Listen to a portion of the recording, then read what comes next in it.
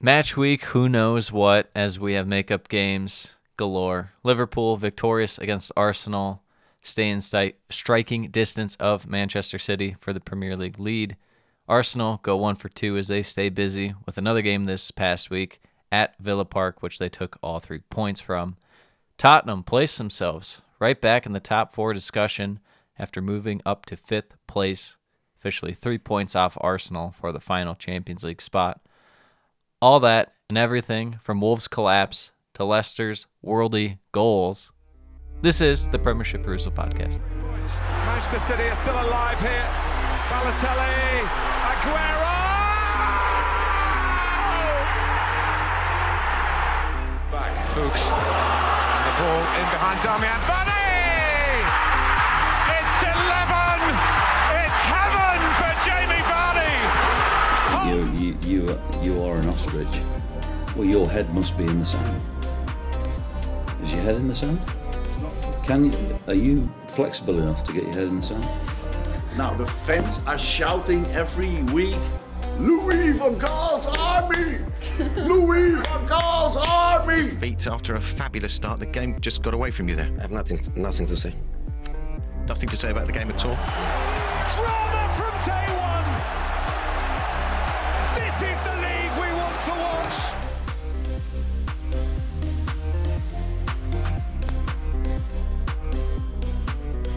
We're back. 7 games. It doesn't matter. We're back. Hi, how are ya? Hi, how are ya? Hi, how are ya? Hey. Oh, A little bit of a strange one. yeah. 7 games. We got some 7 teams games. playing twice. Some teams playing twice.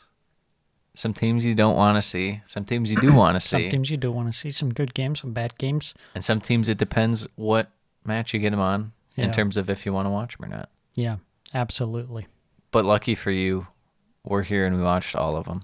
Even if you didn't want to. We Every watched them all. match, every minute, every moment. This is the Premiership Perusal Podcast. Yeah. Yep. Starting off, the makeup games. We have, in your opinion, and you know what, for my sake too, the worst one of the bunch. So let's get out of the way. Absolute worst game. It's like trying to give a presentation in class, and you don't really want to go first, but it's for the best. This game, Well, it's I like mean, when this you is go the first one. then, Yeah. no one has a good judge of what the other ones are like, so they don't know how Well, bad it is this- until after the fact. This one was first. Yeah. So you didn't know how good or bad it was going to be. No, but I was pretty sure after watching this game, it would be See, the because worst. I knew it'd suck. Yeah. Brighton, Tottenham, to the lineups. The lineups. Bobby Sanchez, Cucurella, Lewis, Dunk, Shane Duffy, Joel Veltman, Basuma, McAllister, Trossard, Gross, March, Maupay. For Tottenham, we have Lloris, Dyer, Davies, Romero, so back 3. As always, Doherty, Reguilon, Højbjerg, Betancourt, Heung-min Son, Harry Kane, and Kulusevski. Yeah, your guy Shane Duffy back from the bench. Woo, yeah. Or as you said, Shane Duffy. Shine Duffy. Shane Duffy. I thought you were going for a little bit more of a British accent. No, I don't know why I'm Australian. because he's, the Irish and the Aussies, they're the same. I was going to say Boston accent. Yeah, not quite. You're saying Boston. Shane Duffy. Hey, Shane Duffy. Hey, Shane Duffy, why don't you go park the car? Yeah, getting into this game. Before we start, when you load up this game to watch it, Yes. they're playing a song before the game starts, and it was Tequila. Break out the mouth trumpet.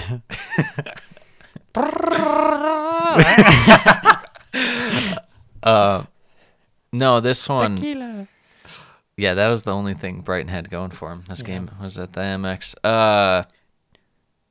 Kane missing an empty net right away after Brighton turned the ball over, and I just thought, oh man, I don't know what to make of this game, because clearly that's very un-Brighton-like. Even though they've been struggling, I wouldn't say they've been like necessarily sloppy with the ball.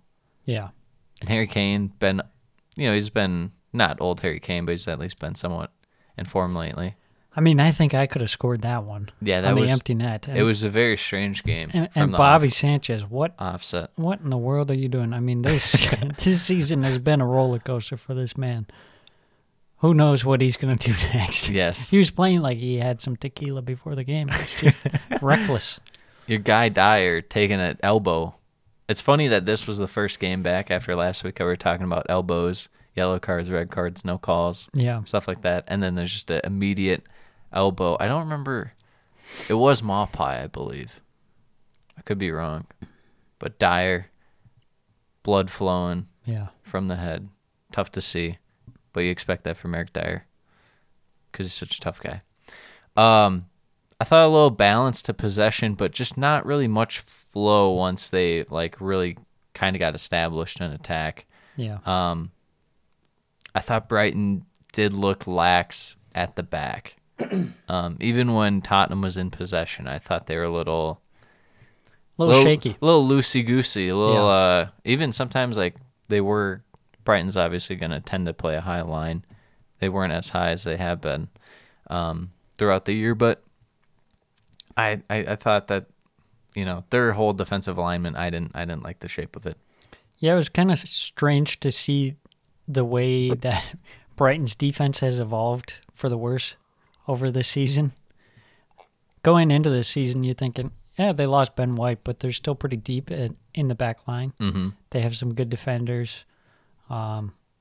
Shouldn't be that big of an impact, but really after Dan Burn left, it's kind of just been like even that Dan Burn was playing so well that he was holding it together and kind of putting it was a little smoke and mirrors because Dan Burn was playing so well.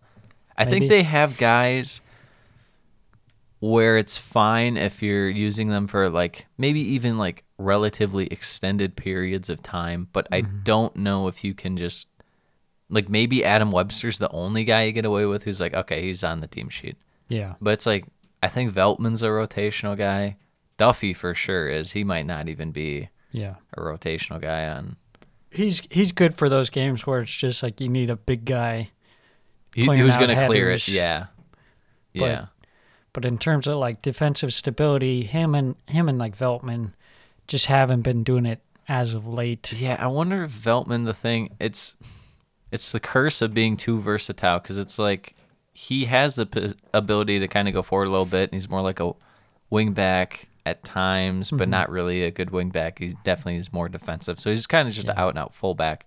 Yet they use him sometimes at center back. Right. I don't know. Yeah, it's kind of like jack of all trades, master of none. Hasn't really had that nailed-on position.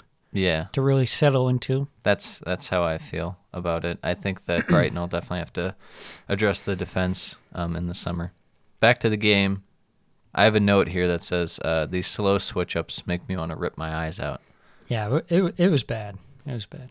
I mean, both teams would have possession for a bit, and they just would do nothing. Yeah. I mean, that's what we expect out of Brighton. Yeah. And I suppose Tottenham to a certain extent. Tottenham to a certain extent when they have possession because, of course, they're more of a counter-attacking team. We get a goal. Tottenham, they can't create anything from possession. And Kulishevsky, in the possession, just decides, hey, I'm going to pop a shot here from the edge of the box. And once you know it, something happened. Deflects off Romero. I just thought it was kind of ironic because this is what Brighton don't do. They don't just sometimes say, all right, we've held the ball for this long and we're near the edge of the box. We're just going to rip it. Yeah. And you shoot it and something happens. That's exactly what I was thinking when I was watching this game. Sometimes you just want to just yell, shoot. Someone shoot. Just because not necessarily, statistically it's a good shot, but, unexpected things happen. It's not a game of perfect. Mistakes like this or little deflections happen. And we're just hearing live that Italy are out of the World Cup because they got beat by North Macedonia. What are you gonna do when bless up? What's his name? Alioski. Yeah, Alioski. Or I was thinking Pandev, the and legend. Whoever their goalkeeper was. Yeah, that old guy. Legends. Good for North Macedonia. Shout out North Macedonia, respect. But anyways, back to this game. Yeah, Brighton try and play almost like a Man City caliber game like trying to find the perfect pass. Mm-hmm. And that's when they're playing kind of at their ideal style of play. When they're playing at the worst, they're not even trying to pick out a good pass. I just don't know what to do. Yeah, they're just super, super conservative. It's almost like it has to be a guarantee for them to make the play. Rather than even earlier this year, it felt like they're just taking more chances at times. Like that Maupay goal against Watford, it was just like strangeness, and it results in like a weird like lofted chip, and it went in, and it wasn't the plan. It's like sometimes you just have to go for it and avert your plan a bit. Yeah. So it's tough to see with Brighton, but big chance for Kulishevsky after Duffy's mistake. One-on-one break, cannot score. I'd say that was the main events of the first half. Second half, we have another goal. It's Harry Kane. Brighton caught out after losing possession with the high line, and Kane takes advantage. What do you make of Harry Kane right now? Yeah, it's interesting that he started off the season, very slowly. But he kind of tends to start off season slowly. But as of late, he's really been on fire. I think, he's done really good. He's dropping back deep, getting the ball, passing it up to Son or Kulishevsky, and then he's getting back into the play. Or he's just hitting straight on the counter like in this one. It just overall, the system is working much better. Yeah, he definitely fits this better than, even, he's not exactly like, as much as we say like Tottenham can play on the counter and stuff, you don't necessarily want Harry Kane just playing on the counter. He's such a poacher. You want to be holding the ball to, give him his best chance to score. But as far as like the delayed start to the season for him, he always does have that, like you said, but I feel like the thing with the Euros, because he played every minute of every game and stuff, I feel like when guys do that, they have the season, then they have the tournament after the season, you're bound to go one of two ways. You just keep the form the whole time, but then you're practically playing like 2 years nonstop. Yeah. Or you're just at one point, it's going to be too much and you're just going to fall off. And that's kind of what happened to Kane, so I don't really blame him for that. Finally kind of getting back into it. And again, like you said, with this system, it suits him a little better. They're at least able to exploit, or well, not even exploit, but just in general, create more chances, I feel like, than they did under Nuno. Yeah, and it definitely helps having Kulishevsky in there. Just an added piece of creativity who also fits into the system perfectly. He adds like at least 2 times more creativity to the attack than when they didn't have him under Nuno. They didn't really, they just kind of had Lucas and they'd float Dele out there or something, or it was just bad. But even like now under Conte's system, like they're able to get something out of Harry Winks. He can ping some balls for Kane and stuff, but they're definitely finding a good way to utilize Kane and stuff. I just wonder if you weren't going to sell him last summer, you'll probably never sell him until he leaves on a free or something. But anyways, back to this game. Brighton continue their just uninspiring attack throughout the game. I thought this was probably one of Trossard's better games in a while, and that's not saying a ton because he didn't do that much, but I don't know. I think that the solution has to be external from this, because it can't be, because Potter's running the same system and stuff, and clearly teams are adjusting to it, but I feel like part of it's just the quality of players aren't quite there. Yeah, it's definitely not being executed, I'm sure, as he would like it to be executed with the players that they have in place there. So, yeah, I agree. It seemed like maybe they were going to get by this season without bringing in a new striker and just sticking with Maupay, but it seems pretty clear that you got to bring someone else in, maybe a guy who's kind of like more of a false nine who can also link up the play. So Maupay's supposed to be, in a way? Yeah, what Maupay's supposed to be, kind of like what Lacazette does for Arsenal. Yeah. But you also do need, just someone who has more of a goal-scoring threat as well. Yeah, it'll just be interesting to see how much they spend, because it feels like certain teams will spend, and if they spend and those guys don't work out well, Brighton have done that. Not a ton, but it's, guys like Johan Bosch, and they got that Romanian guy a few years ago, and it was their first or second year up. He clearly didn't work out.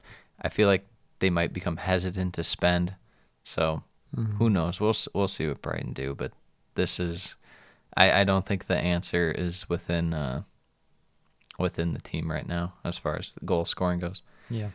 Reguilon with a chance to score on the counter. Been playing well as of late. Definitely I wouldn't say definitely the best wing back, because Doherty's been playing pretty decent, I guess. Yeah. They're both better than Royale. That's all I'm saying. Mm-hmm. It has been quite the sight to see Doherty getting back into the squad, and actually he's been pretty creative. Yeah, he at least does.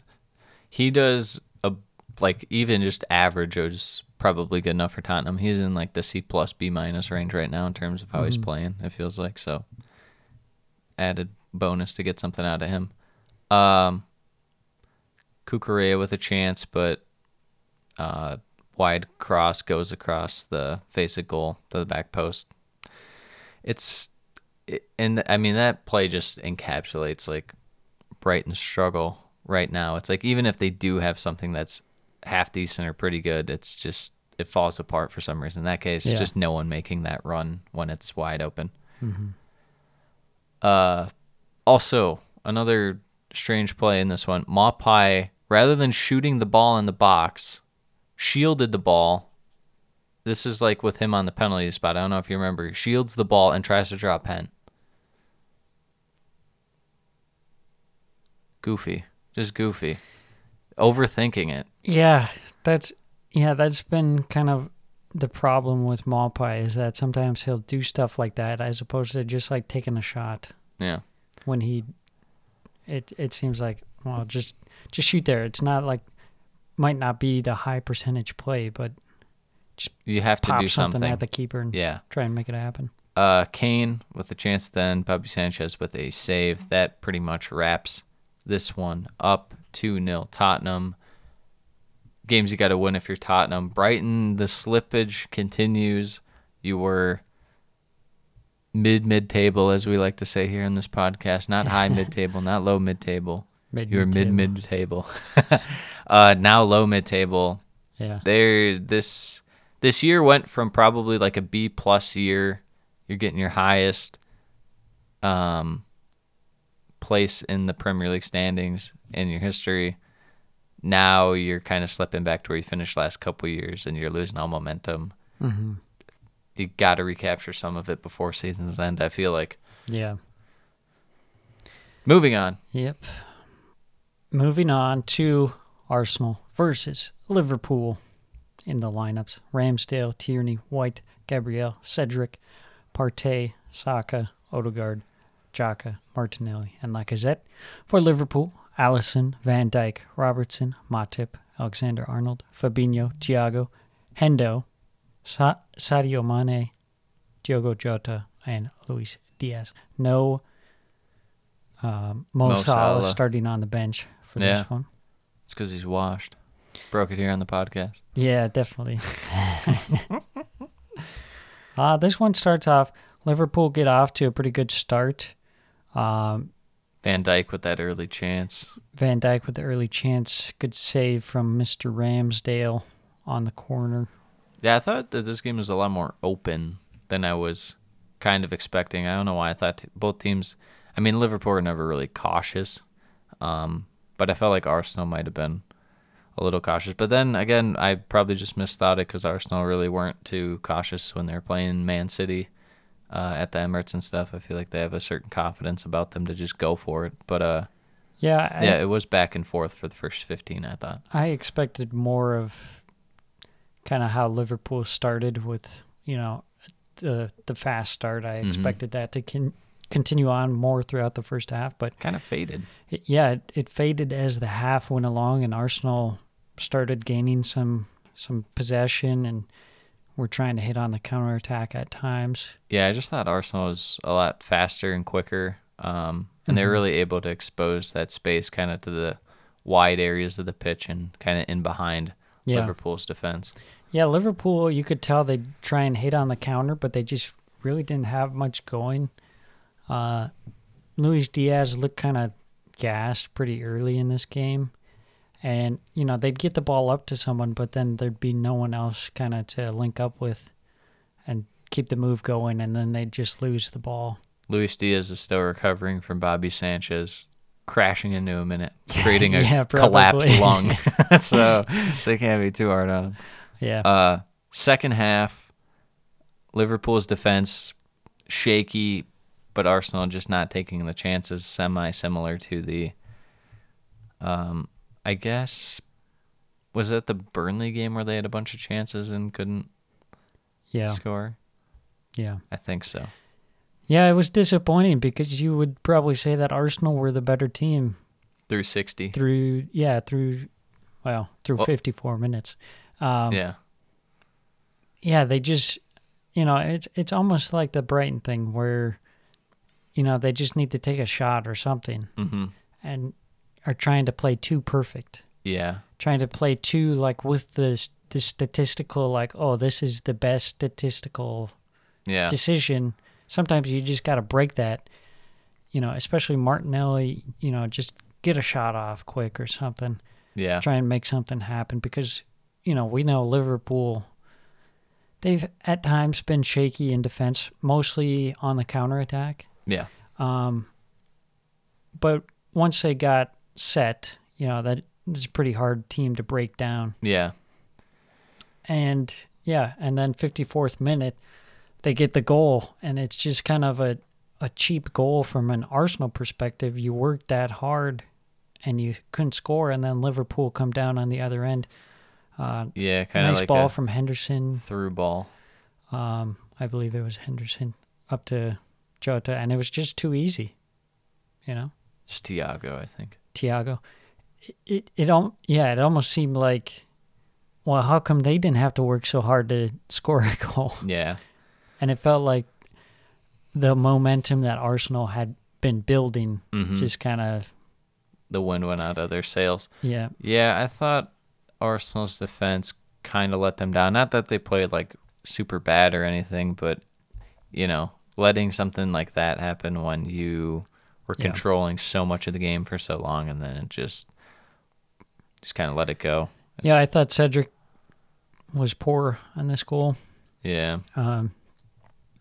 And then shortly after they scored second one, I thought Cedric was again poor on this one, but also Saka was somewhat at fault. I just thought that clearing. Yeah, I was gonna say and it was like multiple clearances. Correct me if I'm wrong, and they just couldn't get it out. Yeah, it was like you just got to rewind up and boot all the way down. It's like just get it to the side, just get it out any way you can. And it started off by Cedric giving a free kick, just kind of stupidly.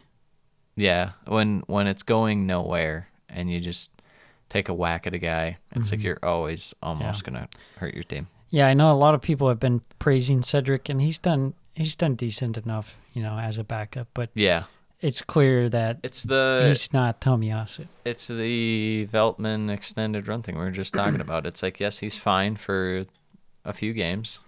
Yeah, and then he's supposed to be on the bench where he belongs. He's right.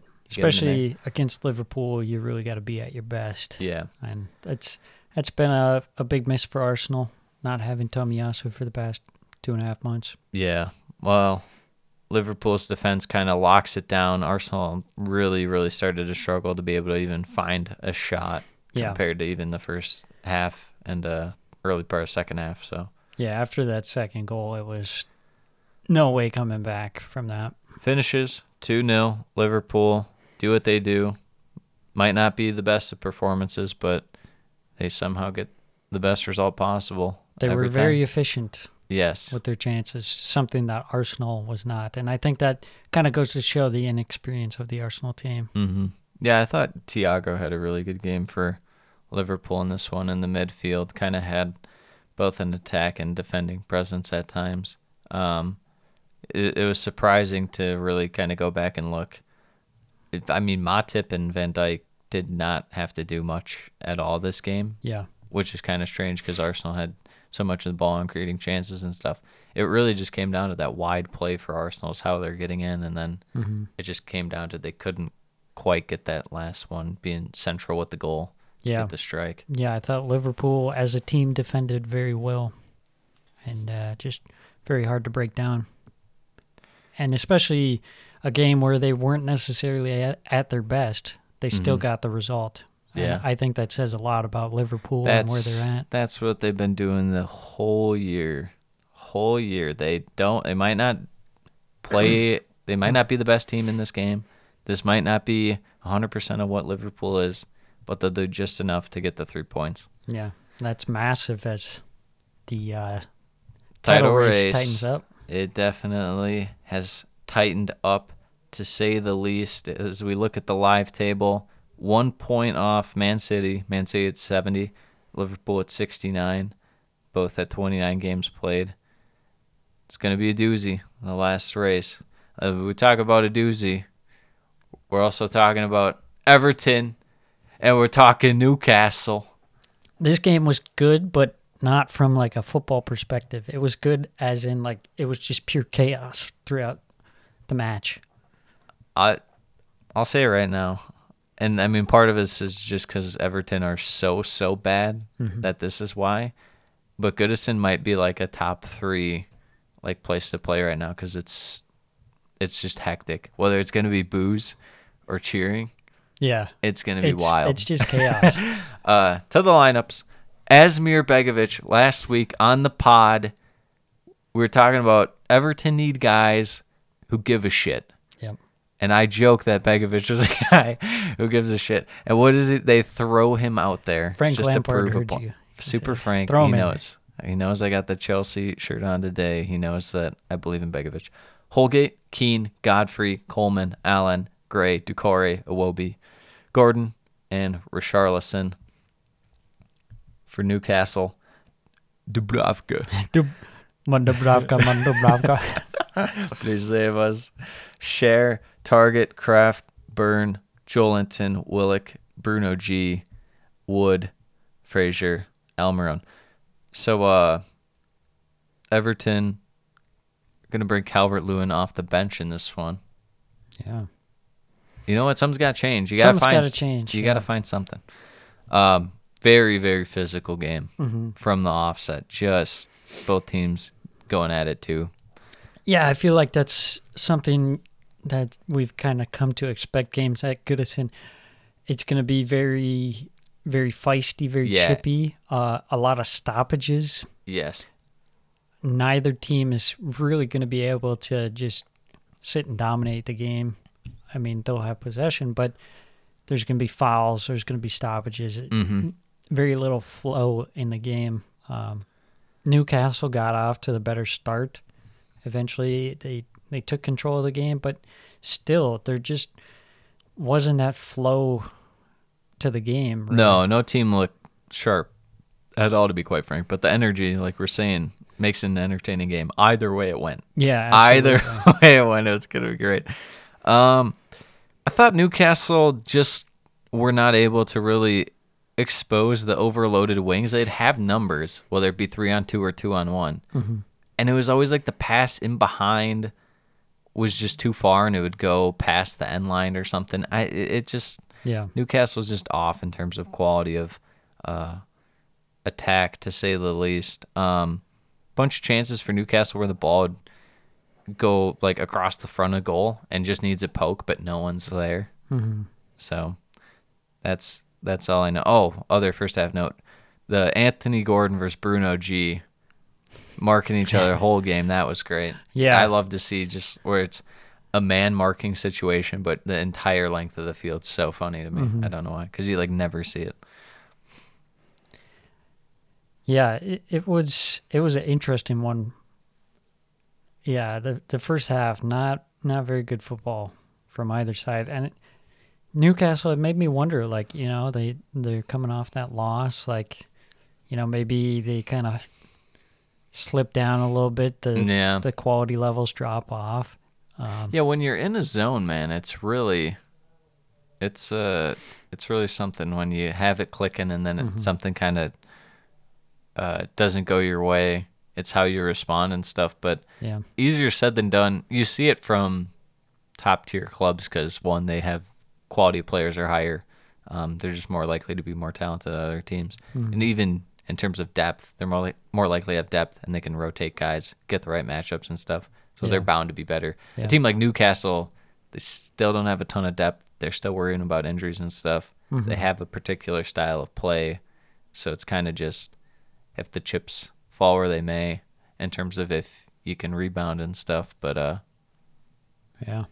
not able to, as we'll get to. But second half, the fossil fuels, they showed their existence on the field. They tied themselves to the post. Yes, and they said, "Stop Everton Football Club. Stop them right now." That's actually what they were protesting. The main issue with fossil fuels is Everton Football Club and the harm that Everton Football Club has on the environment. Every time Everton plays, I go and mine up some oil. Every time. The best source of renewable energy is not the energy that Goodison Park gives off when you're watching a Premier League game. Actually, the greenhouse gas emission from the toxic Everton fans is much worse than any fossil fuel. It's just it's like stinky green lines in cartoon from their bad play, and it goes straight in the atmosphere. I was disappointed because I thought that had some really good meme potential. The guy's shirt that said "Stop fossil fuels" or whatever. It could have been "Stop," and then you put whatever you want Stop on the Everton shirt. Football Club or stop anything. Yeah, it's one of those things where it's like memes move so fast nowadays that it's like you have like a day max in terms of already on to what are you doing for me today? Make it snappy. Now we're on to North Macedonia knocking out Italy out of the World Cup. And, big Begovic save at the 70th minute. Yeah, after great like 20 Almiron minutes of trying to cut the guy loose. Yeah, the zip ties, they're hard to cut, man. And then the best part was when they carried him off the field, not even on his feet, just by his two arms guys got his and legs, his legs. two guys got his torso. Yeah, no stretcher, so his body's slouching. That was great. That was great. But yes, back to the game. Begovic, big save on Bruno. Amazing run from Almiron. It's like he knew he was going to get subbed off, and he's like, I'm just going to sprint the length of the field here with the ball. Yeah, he was channeling his inner not Almiron. Wow, that's wild. Saint Maximin. He's channeling his inner self. That's crazy. Yeah, no, it was really good. And then Bruno had a good look. Just nice save by Begovic, who looked pretty solid out there. Repaid the faith. Yes. Gordon with a chance as well. It was kind of starting to pick up in attack, and I feel like it was less about the attack being well, and both defenses kind of slowly started to show their holes, Yeah, it looked like Everton was trying to go after it a bit more, commit some more numbers in the attack, but then 79th minute, Alain gets a yellow card. VAR reviews it for potential dangerous play. And he gets a red card. What are your thoughts on this red card? Yeah, I would have to agree. I was surprised that they didn't give it right away, but yeah, I mean, he just went flying right into Maximin. Yeah, and it's like you could tell just the way Everton were playing. They were looking pretty frustrated. Just before that, Iwobi flew into a tackle. Yeah, and then it's a mix of frustration too, and then with that high energy that you have at Goodison, it's like you're just willing to do stuff that you might not do in another setting. And Alan was like, I got to get this ball right now. And I saw a lot of people defending it, saying, oh, well, he barely got, I forget who the foul was on. I think it was St. Maximin. I'm almost positive. St. Maximin. Oh, he barely made any contact with him, but that doesn't matter. The fact of the matter is he came in flying two-footed way after the fact that the ball was gone. Yeah, people sometimes forget. I guess you can't really say intent, like it was his intent to go, in a certain way. But he was definitely trying to bring him down, to say the least. Yeah. So, yeah. Especially the fact that the ball had already, it was nowhere near him. Yep. So. Yeah. Especially, well, I guess he's been back from injury for a while, and then he had like a cold or whatever, but you don't want to see that on St. Maximin. He's just trying to get back in the groove at Newcastle. Yeah. Which they might need him now after losing to Everton. Yeah.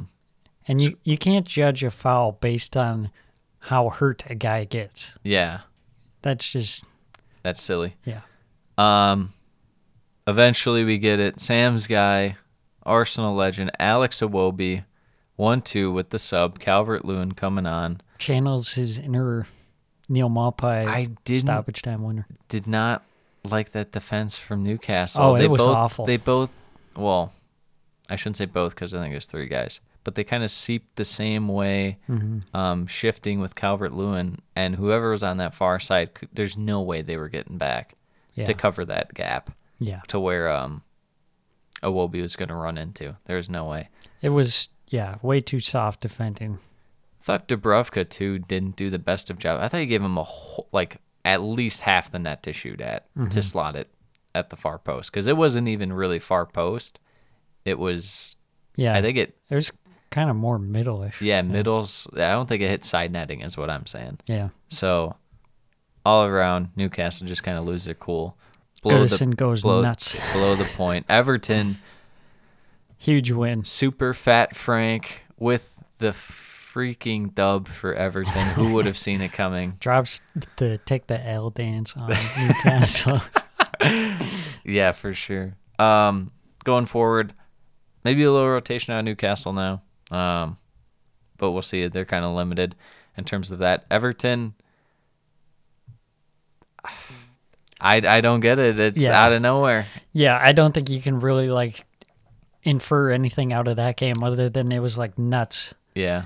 And from a Newcastle perspective, I think the worry is that you went on this good run, but then you lost, and then it kind of falls off. You got to be able to bounce back, like we were talking about. I think too, one thing that is going to be underestimated, and it's maybe more of a narrative you hear in American sports. You don't really hear it about Premier League or any world football for that matter. But in terms of guys playing for their jobs next year, that really applies to Newcastle, especially in terms of Newcastle. Their board is going to look and see, okay, what quality is going to match our aspirations. Mm-hmm. Clearly, a guy like Kieran Trippier does. Yeah. Clearly, Chris Wood might have. I don't think he does anymore. I think Chris Wood was more of a stopgap. Yeah. But so, Bruno G, clearly a big-time signing. Mm-hmm. They have these guys in mind. It's like you're going to have to play real well to show, hey, I can play here if you guys are trying to push for European competition, whether it's even just a backup role or something, but show that you have the quality. I think Newcastle has a lot on the line. Yeah, it's those guys who can kind of fill in the gaps, not necessarily be starters, but remain with the team. Yeah. Yeah. Well, moving on to the next match, which was also a doozy. Watford fans, you got gut punched so hard by back-to-back days of Everton winners in the 90th and then Leeds winners in the 90th. Yeah. Watford fans are getting a now big all they could do is sit and watch. Big Ma Fratelli let Getting into the lineups for Wolves, Jose Sa, Willy Boley. He's back. He's back. He's back forever. Connor Cody, Saiz, Ait Nouri, Neves, Johnny Matinho, Raul Jimenez, Daniel Podence, and Dendonker. For Leeds, Meslier, Aileen, Llorente, Dallas, Stroik, Forshaw, Rodrigo, Dan James, Jack Harrison, Click, and Mr. Patrick Look Bamford. at Dan James' pick. He's looking the wrong way. From the shadows I emerge. I am Dan James. Yeah, not to mention it's way darker than the rest of the shots, but yeah. This game was Wolves and Wolves early. Mm-hmm. Bunch of chances. Leeds had a chance, I guess, on the counter. Rodrigo had that one that went near post and he put it just wide, but a lot of the play was definitely for Leeds or Wolves rather early. Bamford was probably another big note in the first half, making that run, and then getting hurt. Yeah, that's kind of my note I have, that both teams were forced into making subs in the first half. Bamford comes off. Surprisingly, Sam Greenwood comes on ahead of Joe Gelhardt. I thought that was... Joe Gelhart's still running around Leeds celebrating that 90th minute goal. They couldn't find him. Yeah, He'll be back next week. I thought that was interesting to see Sam Greenwood get that extended run out. And then Ruben Neves gets subbed off for Trincao. Ruben Neves out until May, potentially rest of the season for him. Yeah, tough to see. Trincao actually came on and played really well in this game, which was kind of surprising given how he'd struggled at times. But no, this is just, it's becoming the year of teams bringing back guys just too soon. Bamford again. Saw it with Vardy. Yeah. What are these teams doing? Yeah. It's annoying. Especially Bamford had a good chance in this one and then doesn't take it, kind of leads his year in a nutshell, and then he has to go out again. It's like, oh my gosh. Yeah, that was tough to see. Bamford getting emotional on the bench. You feel bad for him. He's had a rough go of it this season after such a successful season last year. But Leeds, kind of the same story as they've had this season, where they struggle in the final third just to get the final shot off and score. And then 26-minute Trincao, like you said, playing nicely, makes a nice run down the right-hand side, cuts it back for Mr. Johnny, who scores. Johnny Otto has to be one of the most made-up sweet names of all time. It is a very random name. For a Spanish guy, too. Yeah. I don't know. Johnny That's so Otto. strange. Johnny Otto. Johnny Otto. Should be one name, Johnny Otto. That would be wild. One name. Doesn't even look real. Yeah, and then, Wolves were playing nicely in the first half. You felt like they were kind of in control of the game in the first half. Yeah, Johnny had another chance near the end of the first half, but skied it.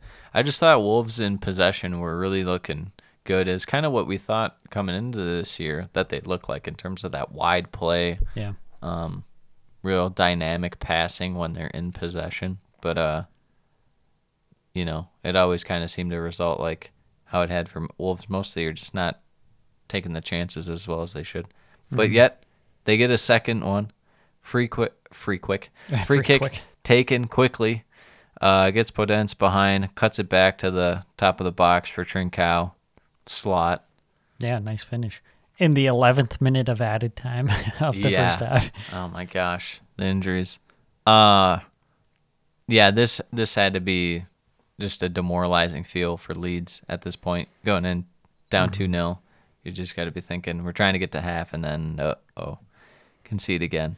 Yeah, I really didn't expect Leeds to make much of an effort coming out of this one, but second half, a big moment, high-speed collision between Meslier and Jimenez, which leads to a second yellow card for Mr. Jimenez. Yeah, I mean, that's even super scary, too, given Jimenez's head injury. You know, who knows with that? I mean, in the moment. Yeah. He was fine after, but pretty reckless being on a yellow. Jimenez is the ultimate. He'll bait guys in to get their second yellows, and then he'll turn around and just go full chaos and get his second yellow for no reason. It was pretty stupid again, kind of that game against Man City, I think, where you got the other quick second yellow again. Yeah, this one. Just unnecessary. You have to sub him off within 30 seconds of him getting a yellow just in case. Yeah, just super unnecessary when you're closing out the keeper like that. There's no reason to make that foul. Like, I get you're trying to go for the ball, but it's not worth the risk of picking up that second yellow card. Now tied for the league lead in red cards with 2 with Mr. Ezri Konsa. Doesn't Granit Xhaka have 2? No, he only has 1. He got the one against City? Early in the year? Maybe he got one in like the FA Cup or something. I don't know. But anyways, that kind of gives Leeds a little bit of a lifeline. And I still thought Wolves kind of looked comfortable in attack at times when they had to. Yeah. I thought they were still able to create chances. They just weren't creating as much, and they're kind of still having to be a little conservative in terms of when they're in defense. Everyone was kind of focused on that, but when they did get chances against Leeds, they definitely were coming close. You know, I was surprised how attacking they were playing even after the red card. Mm-hmm. I thought they were pushed pretty far up, and they were kind of playing a dangerous game. I don't know. I feel like Laj right now is losing confidence slowly in his defense. I feel like Cody is the one main guy you can trust, and other guys right now are a little spotty. Especially you're putting Willie Bully back in the squad. Yeah. That's gonna be not a some great rust. sign. Yeah, it's not a great sign. And he's calling out his fullbacks and stuff. I don't know. I think that besides Connor Cody, I mean, and you lost Neves, who's I wouldn't say just like a, like amazing in terms of his defensive aspect. He's good, but I mean, it's not like His defensive contribution is in his possession of the ball, yeah. whereas he can keep the possession going, and Yeah. meaning that you don't have to defend. But yeah, 63rd minute, Leeds pull one back. Jack Harrison scores after Ailing hits the post, and then a rebound cleared off the line, falls to Harrison. Yeah. Bit unlucky for Luke Ailing not to score, but hey, they got a goal. Yeah, Jack Harrison, really good game, especially the second half was really kind of all over the place in the box, pretty much acting as like a winger with how far forward he was going at times. And they get a second one. Over the top ball, Dan James hits the post. Saiz, shit clearance, allows Greenwood to find Rodrigo for 2-2. And Rodrigo, he's kind of feeling himself. He might win this year's award for, we call it the Nicolas Pepe Award of coming on at the end of the year. Technically, that one went down as an own goal, so. I still count it. But yeah, at that point, I mean, Leeds really turned the game on its head. 2-2. 2-2, and they were looking for more at that point. They got all the momentum. 74th minute, Charlie Cresswell gets away with a dangerous tackle. Only gets a yellow card. I thought that was interesting. He got a red card there. Yeah, it was pretty close. If you're Wolves, you might feel a little hard done by it. Yeah. If you're neutral, you want to see 10 on 10. Mm-hmm. I prefer to see as many red cards as possible because as few players on the field to open it up. Yes. Dan James has a good chance in the 86th minute, goes just high. And then 87th minute, Jose Sa makes a good save from Jack Harrison. Yeah, Sa was out of his mind at times in the second half. Some big-time saves. Just goes to show Wolves' defense still super vulnerable in terms of giving up space. Yeah. Then eventually, Leeds get their winner. Ailing with a great celly. Yeah, the failed cartwheel. The goal comes from a set piece kept alive by Ailing, but Wolves' defense can't clear again. Yeah. Yeah, it was poor defending. Very, just guys all over the place, unorganized. Thought sides were kind of getting pretty hectic towards the end there. End of the year, this is teams fighting to stay up, teams fighting for, not these teams necessarily, but in general. Teams are fighting to stay up, teams are fighting for European spots. It's going to be a lot on the line. Yeah, for sure. So it makes sense as to why this is going on. And Huang Hee-chan and Mr. Trincao both had chances at the end, unable to convert. Yeah, shout out Clayson coming on. Substitute goalkeeper popping off. What can you say? Big double save at the end. Leeds get the instant classic winner. 3-2. Big 3 points for Leeds. Big momentum boost for Leeds. Not just big momentum boost and stuff. And maybe part of it's just Wolves kind of letting them back in with the red card. But to come back from 2 down on the road late in the year. Yeah. Massive. It just in terms of going forward, having that confidence. Yeah, definitely. As far as Wolves blowing that game, tough scene. Yeah, that's really disappointing. People talking about how good your defense is, including myself. And right now, it doesn't look super great. Yeah. Yeah, I mean, I kind of go back to the way that they were playing when they were up 2-0. And then they got the red card, and they were still pushed pretty far up the pitch. I feel like at that point it makes more sense to try and be a little more conservative, but that's what they went with, and it ultimately backfired upon them. Moving on. moving on to Arsenal's second game of the makeup games week. Yeah. I'm glad you noticed I didn't add it in the docs. I took notes on my phone. Me mobile. The lineups. Emi Martinez, Matty Cash, Ezri Konsa, Tyrone Mings, Ashley Young, Doug Lewis. So I'm going to call him from now. Doug Lewis. Doug Lewis. English Doug Lewis. John McGinn, Buendia, Coutinho, Ramsey, Ollie Watkins up there. So no Mr. Ings in this one. As far as Arsenal, we have Ramsdale, Tierney, White. Or no, Leno. Leno in this one. Yeah, Burn Leno. Leno, Tierney, White, Gabriel, Cedric, Partey, Saka, Odegaard, Smith Rowe, Xhaka, Lacazette. Yeah, so no Ramsdale, no Martinelli. But you get Smith Rowe back. You get a little Smith Rowe action. Good and you to have see him. Arsenal's equivalent. I think he's going to become the equivalent of Manchester United's Marouane Fellaini. Who's that, Granit Xhaka? No, I'm saying Leno. Oh. In terms of just, not player type, but in terms of the significance of being there as the empire falls and all the way throughout, and then as soon as the empire somewhat gets back to normal, you immediately are probably on the way out. Yeah. To the game. First chance, at least, what I thought, Emile Smith Rowe just putting it over. Thought he had a pretty good chance there. A little bit of rust, hasn't been playing as much because of the injury. Another big chance for Arsenal as Emi Martinez had a save, almost an own goal from Konsa. Is your mic okay? Yeah. Okay. Sorry, I'm just trying to adjust it. That was strange because the original shot looked like it was probably going to go in, but yet off the deflection, it still nearly almost went almost in. did. I thought Villa did a good job in terms of their long balls in behind, especially in wide spaces, to kind of establish possession against Arsenal. But I mean, the main guy was John McGinn. I thought he played spectacular in this game. See, I thought, in my opinion, it was a poor performance from Villa. I thought they were too conservative in the game. Yeah.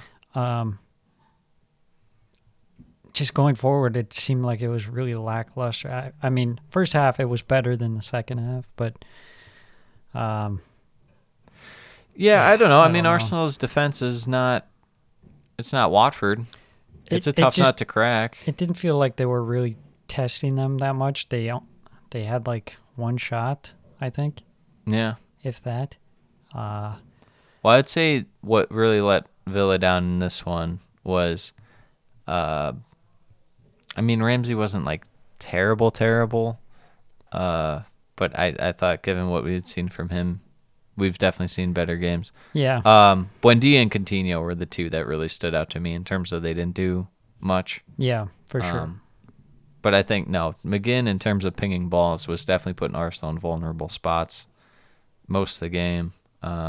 Just unfortunately not able to take advantage. And they really didn't do a great job of working Watkins in. I'll go with that for sure. It felt like he was never really even touching the ball. Yeah.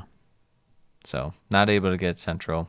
You have a more kind view on Villa's game. I thought they were pretty poor in this one, but... Wow. Hear that, Villa? Get shit on. And, the thing is, I thought Arsenal weren't even playing that good.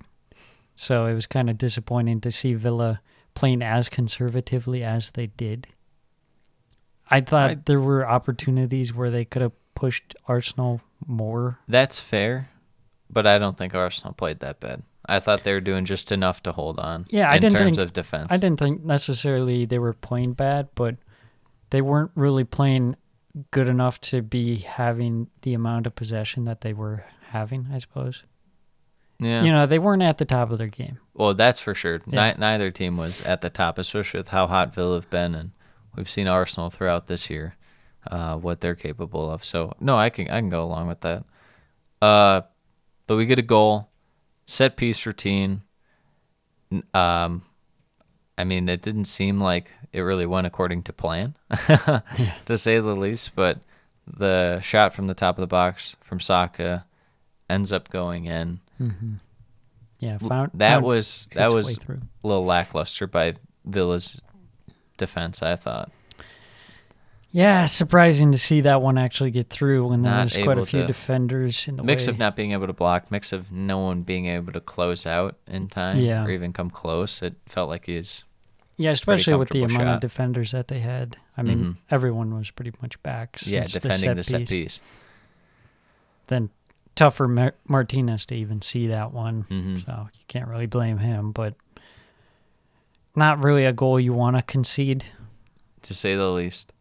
Arsenal with some chances to end the first half. Nothing super notable, but second half going in with the 1-0 lead.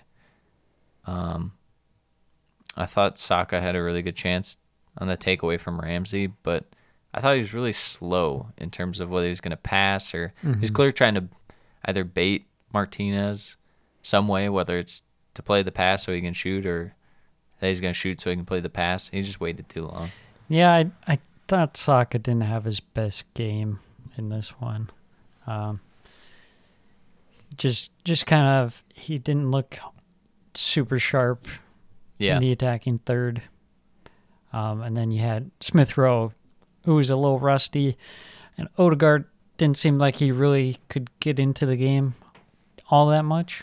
It was a very Liverpool-esque performance by Arsenal to not play at your best, yet you find a way to get the win. Mm-hmm. Yeah, honestly, I thought if I had to pick one guy from Arsenal's team that played probably the best, he played pretty well in the Liverpool game, but even this game, I thought Partey looked good. I think Partey has really come on this past month. He's been one of the top performers, if not the top performers. He's not really in a glorious position, but Speak for yourself. Bernd Leno has one clean sheet in one game. that's true. But yeah, Thomas Partey has come up big for Arsenal. McGinn with a chance at 60 minutes just curls wide. Watkins hitting the post on a deflection. And then kind of to close out, a bunch of shots in the last 20 for Villa, but nothing really going. And the passing really, really kind of showed as Yeah. it was fading as the game went along. Anything else you wanted to note about this one? Overall, it was disappointing from Villa. I expected more of a threat out of them. You know, I looked at the match on the schedule and I thought this is going to be a tough one for Arsenal. And it was a tough one for Arsenal, but I thought it was more a tough one for Arsenal because you could tell that they weren't necessarily firing on all cylinders and it was more of a grind it out rather than, oh, we're like weathering the storm that Villa is throwing upon us. That's fair. Yeah, and it was just disappointing to see Villa after their, past performances. They've kind of stepped it up lately, and I thought that didn't really show in this match. Yeah, eventually it fades. Like I said, it's kind of like, certain mid-table Premier League teams are like UFC fighters getting hyped up in terms of where it's like they get some wins going and then and you're like, oh, this guy, and then they lose one and then it just falls off. I mean, that's just Villa have a lot of quality, but it's a matter of stringing that quality out longer stretches because we've seen them. They'll win like 3 or 4 games and then they lose 3 or 4 games. So it's like you got to figure out a way to, whether it's adjusting personnel each game to the best of your abilities, Stevie G, or just players executing better, which was probably the case in this one, I guess.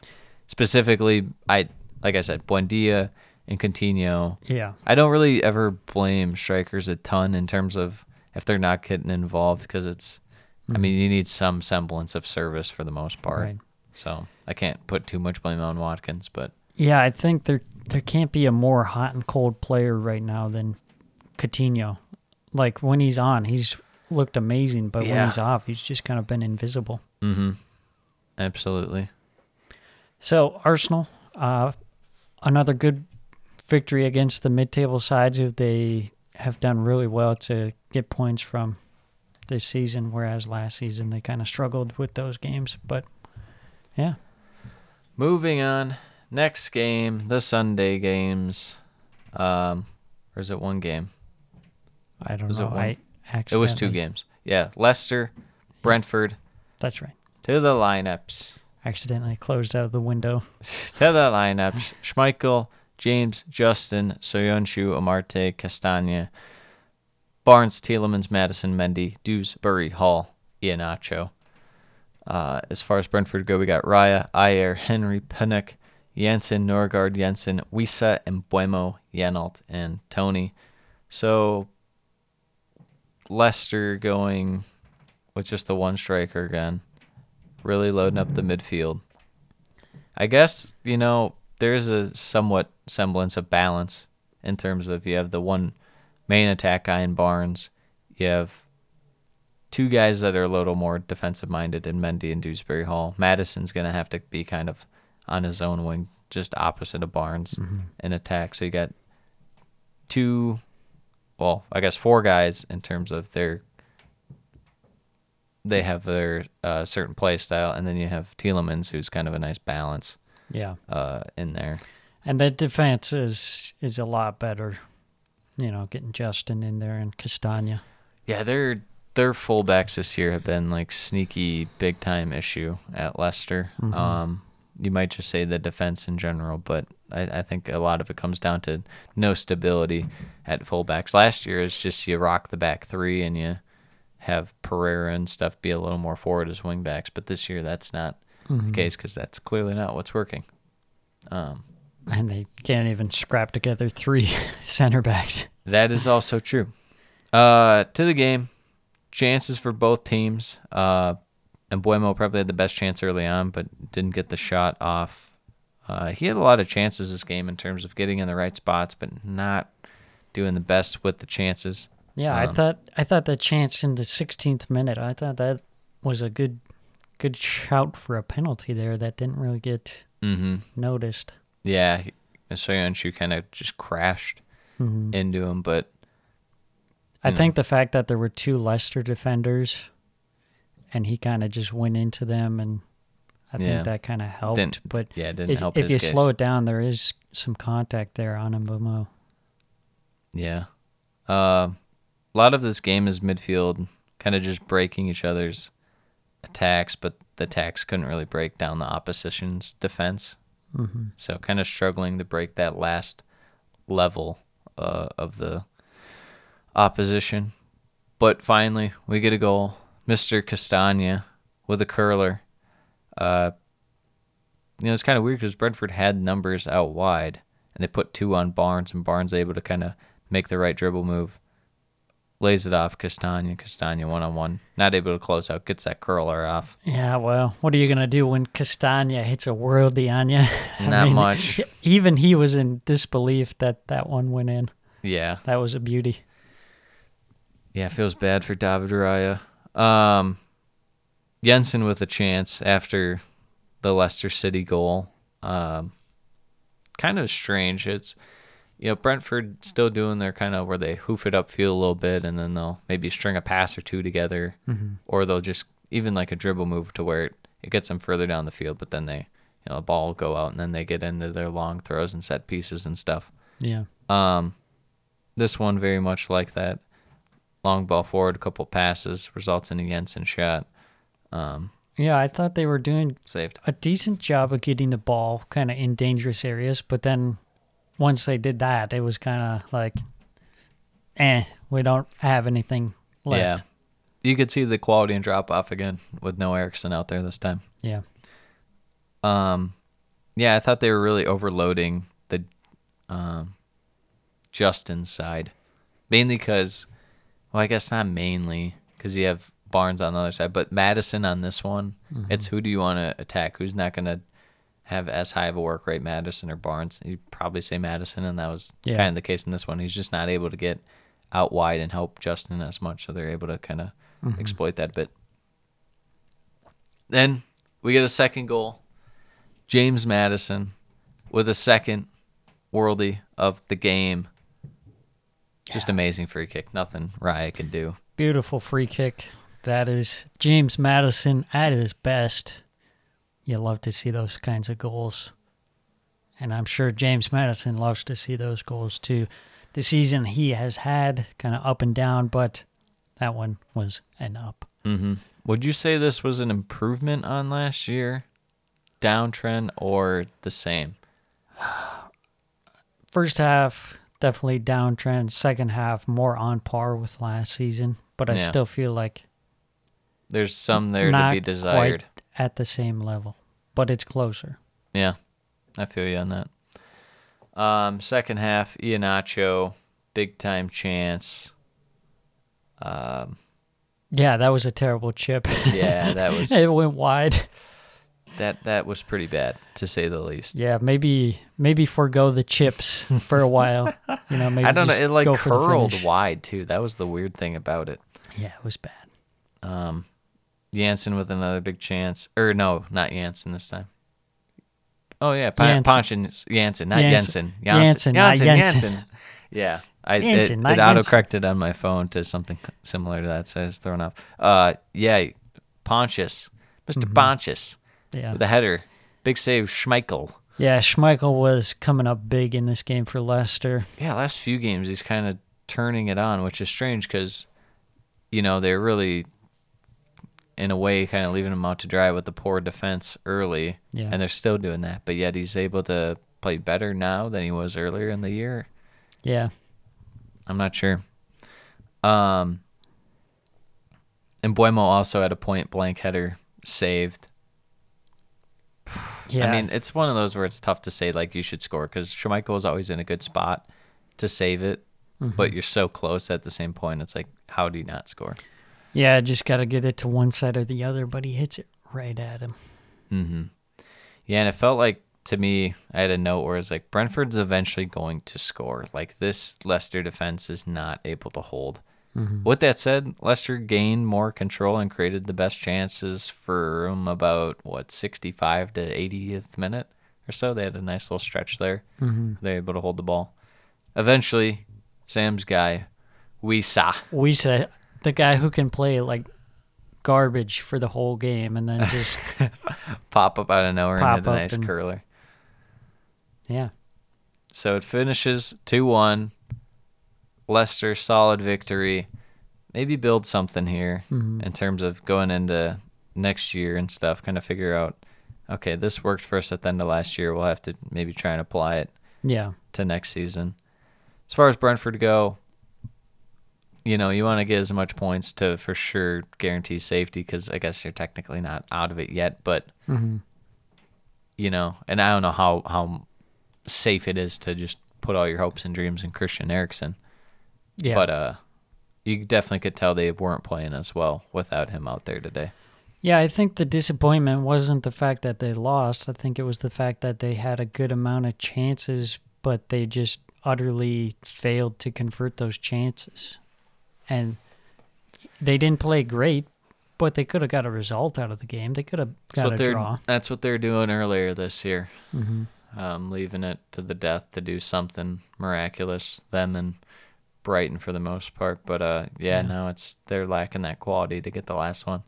Yeah, especially in this game, I was really looking to see, can they exploit how poor Leicester has been on set pieces? Because that's kind of been a strength for Brentford, scoring on set pieces. But The ultimately, counterintuitive play that is the Premier League. One team really good at set pieces. I mean, they had a stat up during the game that was like half of Brentford's goals are from set pieces. And Leicester, as we all know, stink at defending headers. yes. And specifically just set pieces in general. So, Yeah. moving on. Moving on to the last game, another London derby, Tottenham versus West Ham. Into the lineups we go as they load in for Tottenham. Lloris, Romero, Dyer, Davies, Doherty, Reguilon, Højbjerg, Bentancur, Son, Kane, and Kulusevski. So nothing new there.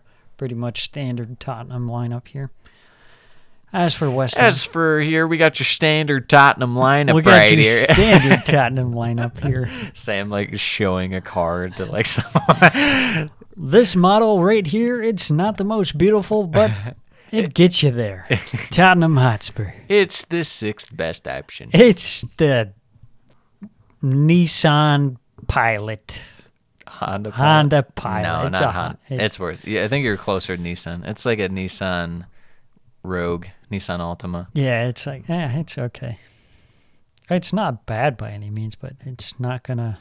Well, then it's Honda Pilot. Knock your socks off. It's Honda Pilot. It's kind of like Nissan's it's not kind of great. like a nice minivan, you know. It's Yeah. like it's effective, The Honda Odyssey, but yeah, don't enjoy it. unless you're dad Then you're like, status out here. look at all this space we got in the back, and the chairs swivel. The chair swivel. And Antonio Conte is the dad piloting the. Let me tell you about swiveling. Honda West Odyssey. Ham's defense in this game is swiveling. The Yeah. cat kicker. West Ham, we got Fabianski, Cresswell, Kurt the cat kicker Zuma, Craig Dawson, Masuaku, Soucek, Ben Johnson, Rice, Antonio Lanzini, and Mr. Ben Rama. Getting into this game, Tottenham get off to a nice early start, 9th minute. Doherty wins the ball high up the pitch. Just poor defending. I can't remember if it was, or not poor defending, poor possession by West Ham. I think it was Masuaku, but it might have been Lanzini. I'm not sure, but either way, it was poor possession by West Ham. Doherty doing a nice job winning the ball, getting it up to Kane, rolls it across to Son. Ooh, Mr. Kurt cat kicker He Zuma. thought the ball was a cat, and he's like, I'm going to put the cat in the net I'm right gonna put here. the cat in the net. We need a Photoshop of that right now. Yeah, I mean, I feel like Tottenham this year have had a few of these where it's like they put teams in a position to where it's like it's going to be a goal if you don't do anything, but if you do something, it's just going to be an own goal. Yeah. I feel like they have like at least 3 to 5 of those this year. Yeah, West Ham just really poor possession out of the back. Yeah. 10th minute, Antonio has a great chance, but it goes wide. Just kind of been how Talk about that's guys going who've for. fallen off. What happened? Yeah, he is ice cold. Yeah, Mikel Antonio, come on, you gotta get it going. I mean, I wonder if there's like a undisclosed injury or something that's keeping him, you know, because he has injury problems. He's trying to play through it or something. I don't know, but this is like, He just lost his mojo. yeah, we have not seen him be this bad in a long time. And then it goes down to the other end, and Son has a shot hit off the post after a nice break from Kulishevsky. So a wild couple of minutes there. Tottenham get the goal, and then West Ham go to the other end, and then Tottenham go down to the other end. Yeah, I forget who Tottenham was playing, but Kulishevsky had a rough game a couple games ago. Now it seems like he's kind of back. Didn't do a ton in the Brighton game, but had 1 or 2 moments. This game seemed to play better. Yeah, for sure. 24th minute, Son scores after a marvelous ball from Harry Kane. That's kind of what we're talking about. Harry Kane at his best when he's dropping down into the number 10 spot can pick a nice pass for Son to get in behind and score. That's what he do. It was a nice finish, too, from Son. West Ham are able to pull one back before half. Pretty vital. The man in form, Mr. Benrahma. Yeah, Ben Rama's kind of come back after he was slumping for a while. Yeah, slumping, and then he was relegated to the bench, and now he's back. Yeah, I mean, this one, it fell nicely to him. Nice head-on from Dawson at the near post, but he did well to hit it first time and score. Goes into halftime 2-1. Spurs looking dangerous on the counter, but they have shown some defensive lapses, and, you know, there is potential for West Ham to score another goal. 54th minute, stoppage for a scuffle, and then there's also more protesters trying to All the attach protesters were themselves. out. It's like every game someone was trying to freaking attach themselves to the post. Yes. And it was just like clockwork, like second half, like someone runs onto the field, and then they started expecting it. So about the same time, too. yeah. Tottenham gaining control of the game. Which is kind of strange. You wouldn't think that, but, Yeah. I mean, West Ham down, Tottenham kind of generally like to play in the counter, but West Ham just really off this one. Yeah, 80th minute, we were talking about how good Kane has been lately, but this one was a bad miss as Højbjerg plays a wonderful ball through to him, but he fires over. That's when you'd really expect him to score. 88th minute, Son seals the deal for all 3 points as Kane, with the nice through ball header, gets it past the West Ham back line, who, like you said, were looking a little shaky this game. And Spurs pick up all 3 points. Not the most convincing performance, again, from Tottenham. They didn't have to work too hard for it, but they got the job done. Yeah, it's one of those things. It's like Tottenham have they reach a certain level at times, and it's not like super impressive, but they do enough to get the job done. That being the case against a poor West Ham side and a poor Brighton side, it's like, when Tottenham doesn't wow you, but they get it done enough. Yeah. So, and that's really all they got going for them to keep them in this race, is to get these results. Doesn't matter how the performance is. Yeah, that's a big win against West Ham, fellow top 4 rival. Yeah, West Ham kind of crap in the bed in this one. Mm-hmm. They kind of blew it against the Liverpool game too. You've got to feel like it's slipping away from West Ham at this point. Yeah, it definitely feels like it. I think we're kind of justified in saying the depth was always going to be an issue for West Ham. Yeah, especially since they're making this Europa League run. It's one thing if they got bounced semi-early, you make the push for Champions League. But if you're going to go the Europa League route too, that's really tough. Yeah, that can be a really grueling schedule when you're playing on Thursdays and then you play on the weekend. Not to mention, you've been relying on Dawson for virtually what seems like the whole year, and he was your third choice center back coming into the year. Mm-hmm. So that's always tough. Yeah, some big injuries. And then not to mention Antonio just dropping off completely in the second half of the season. Disappearing, to say the least. And not having your best player on the season, Jared Bowen. Yeah, he's not in the lineup, so that was tough.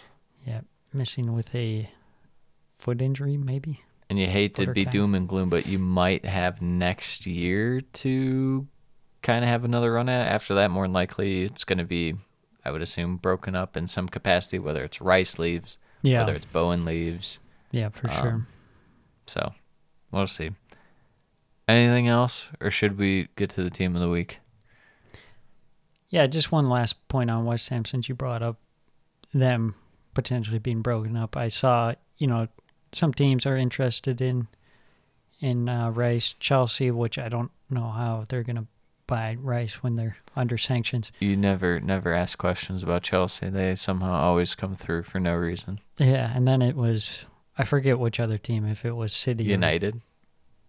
I saw United linked. Yeah. Ultimately, they said the price tag was £150 million. So it'd probably fair. Be interesting to see, do West Ham decide to cash in, or is it more valuable to keep him along for another season? If they could get top 4, it would be worth it. But otherwise, another season where they get Europa League, you might as well cash out on Rice. Yeah, you'd think so. But then you're in the Villa spot of how do you replace that guy? You replace him probably with multiple parts, and it's like, who knows how that goes. But then again, that's kind of what you need, is a little more depth, but it's like at the sake of Declan Rice. Ooh, tough. But when you have a chance of getting that much money out of a player, hard to pass up. To say the least. To the team of the week. Should be an interesting one. It really is, because I was debating Schmeichel, but then I couldn't do it. I had to go with Begovic. That's fair. 6 saves, clean sheet. Came up big. Yeah. Back 3 of Castagna, Romero, Robertson. Midfield of Partey, Moutinho, McGinn, Harrison. And a front 3 of Trincao, Kane, and Son. It really is a Wait, what was your back line? It was a sad back 3 of Castagna, Romero, Robertson. I didn't like any center back performances this week. It was either teams were like so in control the center backs didn't have to do much, or you conceded 3 goals. Yeah. So it was kind of a tough spot to be in. But midfield, again, Partey, Moutinho, McGinn, Harrison. Front 3, Trincao, Kane, and Son. I think I might have thrown in Luke Ayling in there, but yeah, I thought about it, but what are you gonna do? what are you gonna do? We got Harrison in there for Leeds. Yeah, it really is kind of a wacky one when there's multiple Tottenham players in there and Asmir Begovic and a Wolves attacking player. Yeah. What are you gonna do? That's it for this podcast. International break. Oh my gosh. We'll be back with your morning headline talking points podcast that everyone loves. More car sales of the Premier League teams. Yeah, pretty much. If every Premier League team was a car, what kind of car would they be? Yeah, it's like a BuzzFeed quiz on Premier League teams. But for guys, so it's cool. Yeah, it's cool. It's cool. Cars, muscle cars, vroom vroom. Yeah. Until then, adios. Adios. Mis amigos. See you next week for our last international break roundup of the season. Forever. Forever. Yeah, I was looking at the schedule. I mean, we can pod anytime